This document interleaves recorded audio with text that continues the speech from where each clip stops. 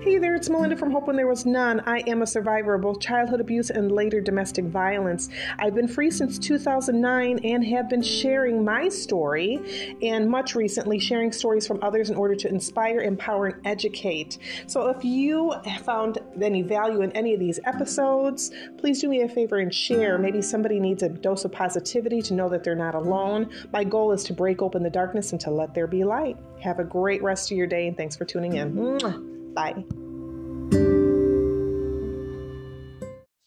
Hey, it's Melinda. I wanted to come on and talk about when you're in survival mode. Now, this isn't necessarily that you are with a intimate partner. This could be a family member that is abusive. This could be a coworker, and so on and so on. Maybe even your own child. When you're in that survival mode, what does it look like for you? I want you to think physically, mentally, emotionally. What are you feeling? Looking back at my past, I could definitely see how I was just keeping it together, how I was barely holding on. And and I knew something was wrong because of what I was feeling physically. I was losing my hair. I was physically sick at the thought of coming home. I would, just this deep sense of dread. I'd feel nauseated. I would feel this tightness in my neck anytime that even if my ex called, when I heard a message from him, I could actually feel my body tense. So what does this look like for you? And most of these that I'm going to mention are things that I know I felt myself. So here is some things to maybe look out for. Again, feeling physically sick. You might feel jumpy, maybe loud sounds, something makes you feel jumpy, or even that person, if they come around you, you feel, and they call it hypervigilant, you feel, you're waiting, you are very, very mindful of different sounds, if this person is going to touch you, you'll just feel it. You'll feel that. You may feel depressed, have a very low self-esteem, are nervous or maybe anxious. You could feel that, especially during times of when you're having that moment where things are escalated, that fight, flight, freeze, or fawn. You might develop a serious disease. Our body is just the best gauge for us and how our survival mode is going. No matter what type of event it is, it could be that you had a car accident, it could be that you were in an earthquake, hurricane, tornado, so on and so on. It could be that you witnessed something, a crime, somebody getting carjacked, whatever that is. It can trigger a lot of these as well. Okay. So it's not just abuse. These are things that can come out. Our body is just so wise. And sometimes it's very protective of us as well. You might be very forgetful. You could feel very numb. You might not find joy in anything. Even though you're doing things, you're kind of just going through the motion. So you might not feel the joy. There are, crafts. I used to love to do crafts, and I still do love some glitter, but I recognize that a lot of those things that I was putting my efforts in at that time it was a diversion. It was something to kind of take my mind off of the trauma that I was in that moment that I was in the situation. I wanted to find a different outlet so I wouldn't have to think about things like that, what I was going through.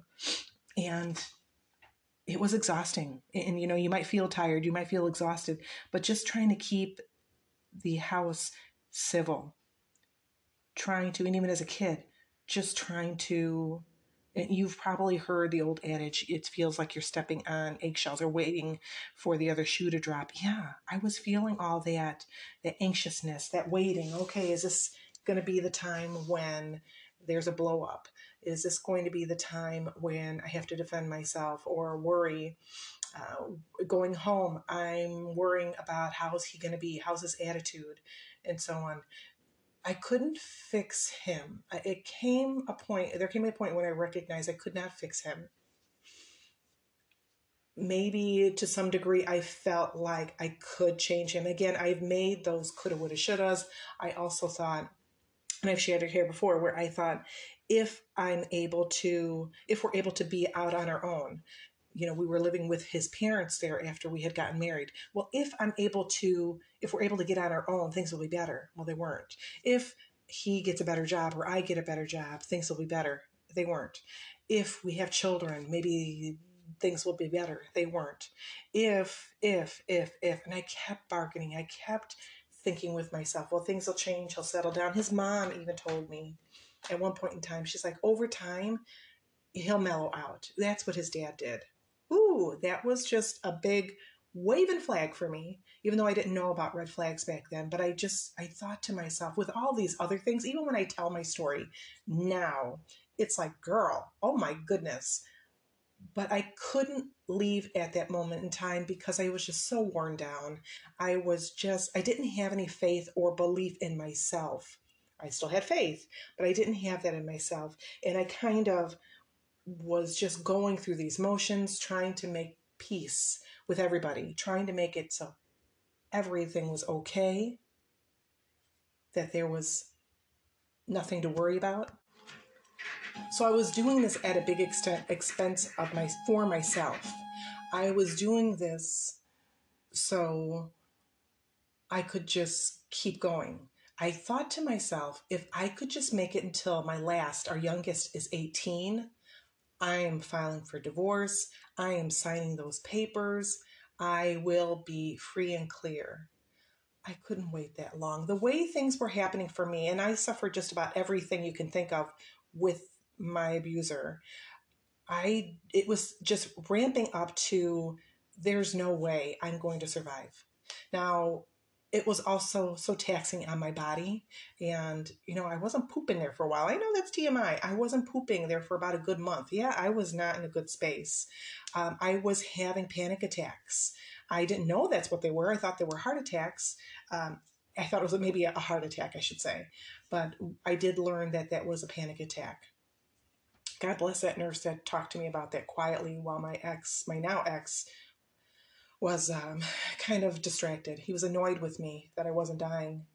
But God bless her for just saying, hey, they recognize that too. They recognize when we were in there that there was something off. And I could have spoke up then, but I didn't. I was just so fearful. I lived in that chronic state where I was afraid all the time. I was afraid of my own shadow. I mean, quite literally, I was just so jumpy all the time. I was mindful of my words.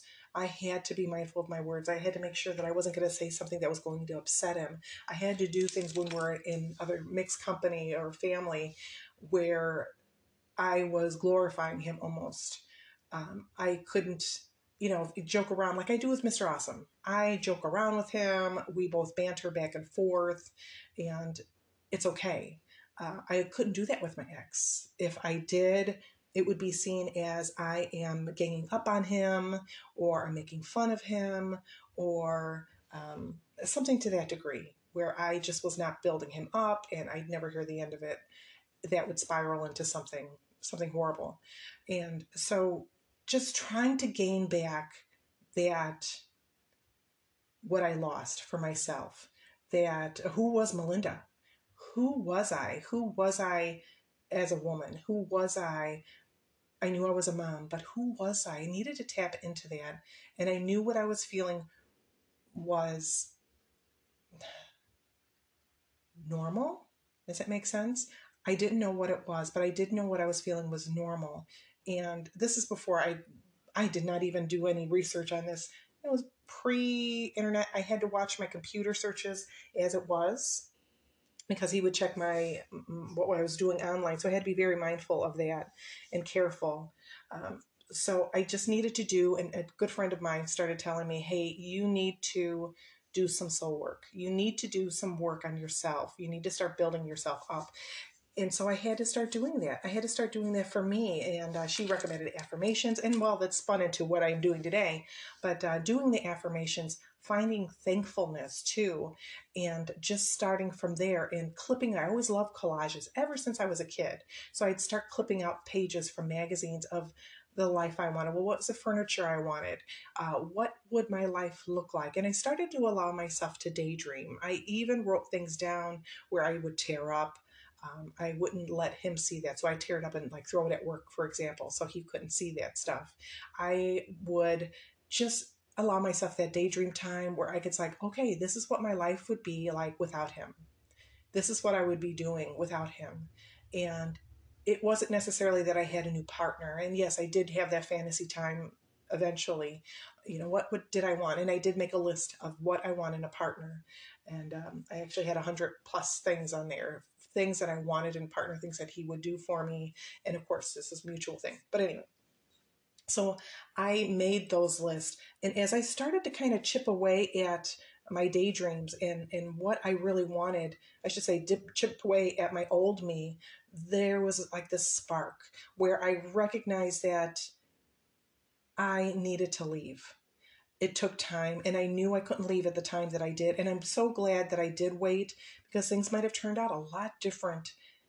And again, shoulda, woulda, coulda. I can't change the past. So I did what I did, but the way things went, the signs that were there, okay, and this is these glimmers, these God winks, and so on. The timing, the people that came into my life, strangers that came into my life right around that time, just to give me the confidence to know that I was not in a good place, even though they didn't know what was going on. They would say something, or they would tell me about somebody that was, and it just everything coincided with what I was feeling, with where I was at. The dang radio, then it was called Jack FM. Man, that thing would play nothing but, and it's funny because it was like they played a lot of different, a lot of different things, but they, right before I left, for a good few months, they kept playing 50 Ways to Leave Your Lover. I would hear that song, because I'd be talking to myself, of course, because I do that a lot. But, I'm asking God, yeah, I know I'm feeling this. And I would battle with myself back and forth. Should I leave? Should I stay? Should I still stay until they're 18? It doesn't feel right. And so I would hear this song. There was a couple other songs where like, you need to leave them, and country songs. And it was just so wild to me. It's like, okay, I'm getting the picture. I really know I need to leave. Like, you'd hear that song 3 or 4 times in an hour. It's like, okay, I'm getting it. I really, honestly, even though you still have that doubt, you still have that nervousness. Am I making the right decision? Am I leaving to go into another type of bad relationship? Am I leaving and I'm going to be homeless? Am I not going to have a way to provide for my kids? I'm going to be jobless. I'm not going to have the insurance. What if he wants the car back? I'm not going to have a way to get to work or to look for work. And of course, this is before remote jobs too. So this was weighed on me. And thankfully I was lucky, and I am very blessed. I am very lucky. I had my sister, Amanda. She went ahead and they took us in for some time while I got back on my feet. And everything, like I said, God's timing, everything happened just so perfectly. So when you're waiting, and all this to say, when you're waiting to make that jump, when you don't know, I cannot tell you, and no one should tell you, hey, you need to go, you need to leave him now. And even myself, I felt this for other ladies. I felt like, you need to go now. And I could see it looking from the outside in. When you're in that, it's hard to see a way out. And you might be in a situation where it's volatile. This person's a police officer. Maybe this person works for the government. Perhaps this person just has ties to a lot of other people. They're really connected, and that makes you concerned and nervous. And maybe they've wiped out your accounts before. Maybe they're threatening to take away the kids. I get that. They're going to make you look like the unstable one, because they are just very good at manipulating people. So get a journal or a log somehow. Log instances, log situations. If you have people that can back up what you've had going on in the past, please, if you have people that would like to come forward as a witness for you, if you can call the police, protective orders and the police, I'm torn. In my situation, I had a 50, let's say 80%, I don't want to say bad luck, or good luck, I should say. I just had an 80% positive time with police. The other time where I could see myself getting out of hand because I didn't know how to talk with law enforcement. I didn't know how to thoroughly explain myself without getting emotional. And so that's something I eventually learned as I went forward, and learning to keep paper trail, learning to make sure I had a log of everything that was going on, trying not to pressure my kids or to talk poorly about my ex in front of the kids. I was mindful of not doing that because he was still their dad. I didn't want them to, because kids are impressionable, I did not want them to just take my opinion of him and run with it. I wanted them to see what he was like. Now, you might have that instance where kids believe dad or mom walk on water. And again, this person might be so convincing to family and even your children that they believe them. They might side with that person. Don't give up hope, okay? I'm still not giving up hope that someday I'll be reunited with my eldest son. I'm not giving up that hope. I'm still praying for him. His birthday was yesterday. I'm still like, happy birthday. But I know I don't have a way to reach out to him and safely. I don't want to get him in trouble in case he's with his dad. Um, but saying all this is, don't give up hope. Keep that paper trail. Start doing baby steps for you. And it is hard to heal when you have somebody constantly saying you are the C word.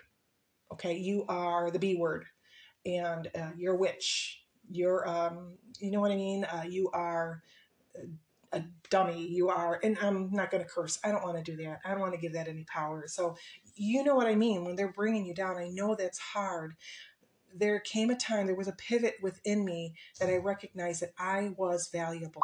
I was somebody deserving to be treated right, to be treated fairly, to be treated in a way that was good.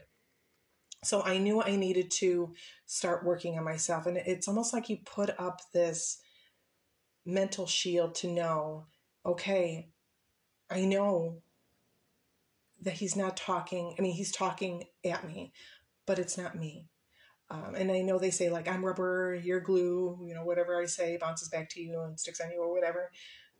And it does hurt. It's very hard to get over the verbal abuse, but there comes a time, and I can't explain it. I don't know if there's some science to this, but I can't explain that there was a moment of clarity where it's like, no more inside my brain, inside my heart. It's like, no more. And it's not to say that none of this stuff still didn't hurt, that I didn't cry, that I didn't still feel wounded, but there came a moment where I wanted to take my power back, and I had to do that. I had to do that for me. That was a gift I had to give to myself, to know no more. I'm not going to listen to your lies anymore. I'm not going to believe your lies anymore, because, even though I couldn't tell him that because I didn't want to get into an escalated situation, I knew I needed to just start reminding myself that I am valuable, that I am loved, I am worthy. I am worthy of a life without violence, without abuse. And it is baby steps. And you just got to take it from there. If you're young, unfortunately, you're under 18, this can be so hard to do because you're with that parent. If you can go ahead and talk with a teacher, talk with a counselor, talk to somebody that you trust.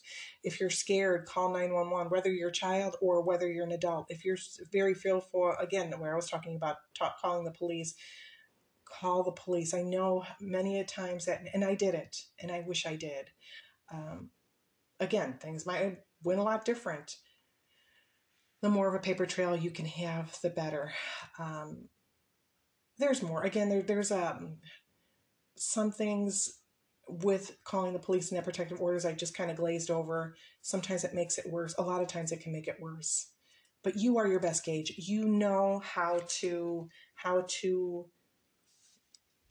tiptoe around the situation, how to keep the peace, how volatile your situation is. But please do me a favor and tell somebody.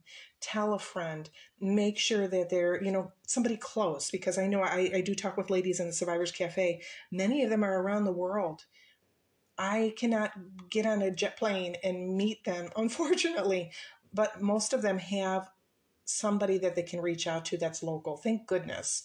And, if they can't be reached, and I encourage you to do that. If you can't be reached, be mindful of sharing with your friend, hey, if you can ever reach me, if I don't check in with you at least once a week or once a month or something like that, come looking, do a wellness check. Anyway, I've rambled on enough. I hope you have a great rest of your day. Please stay safe and God bless. Bye bye.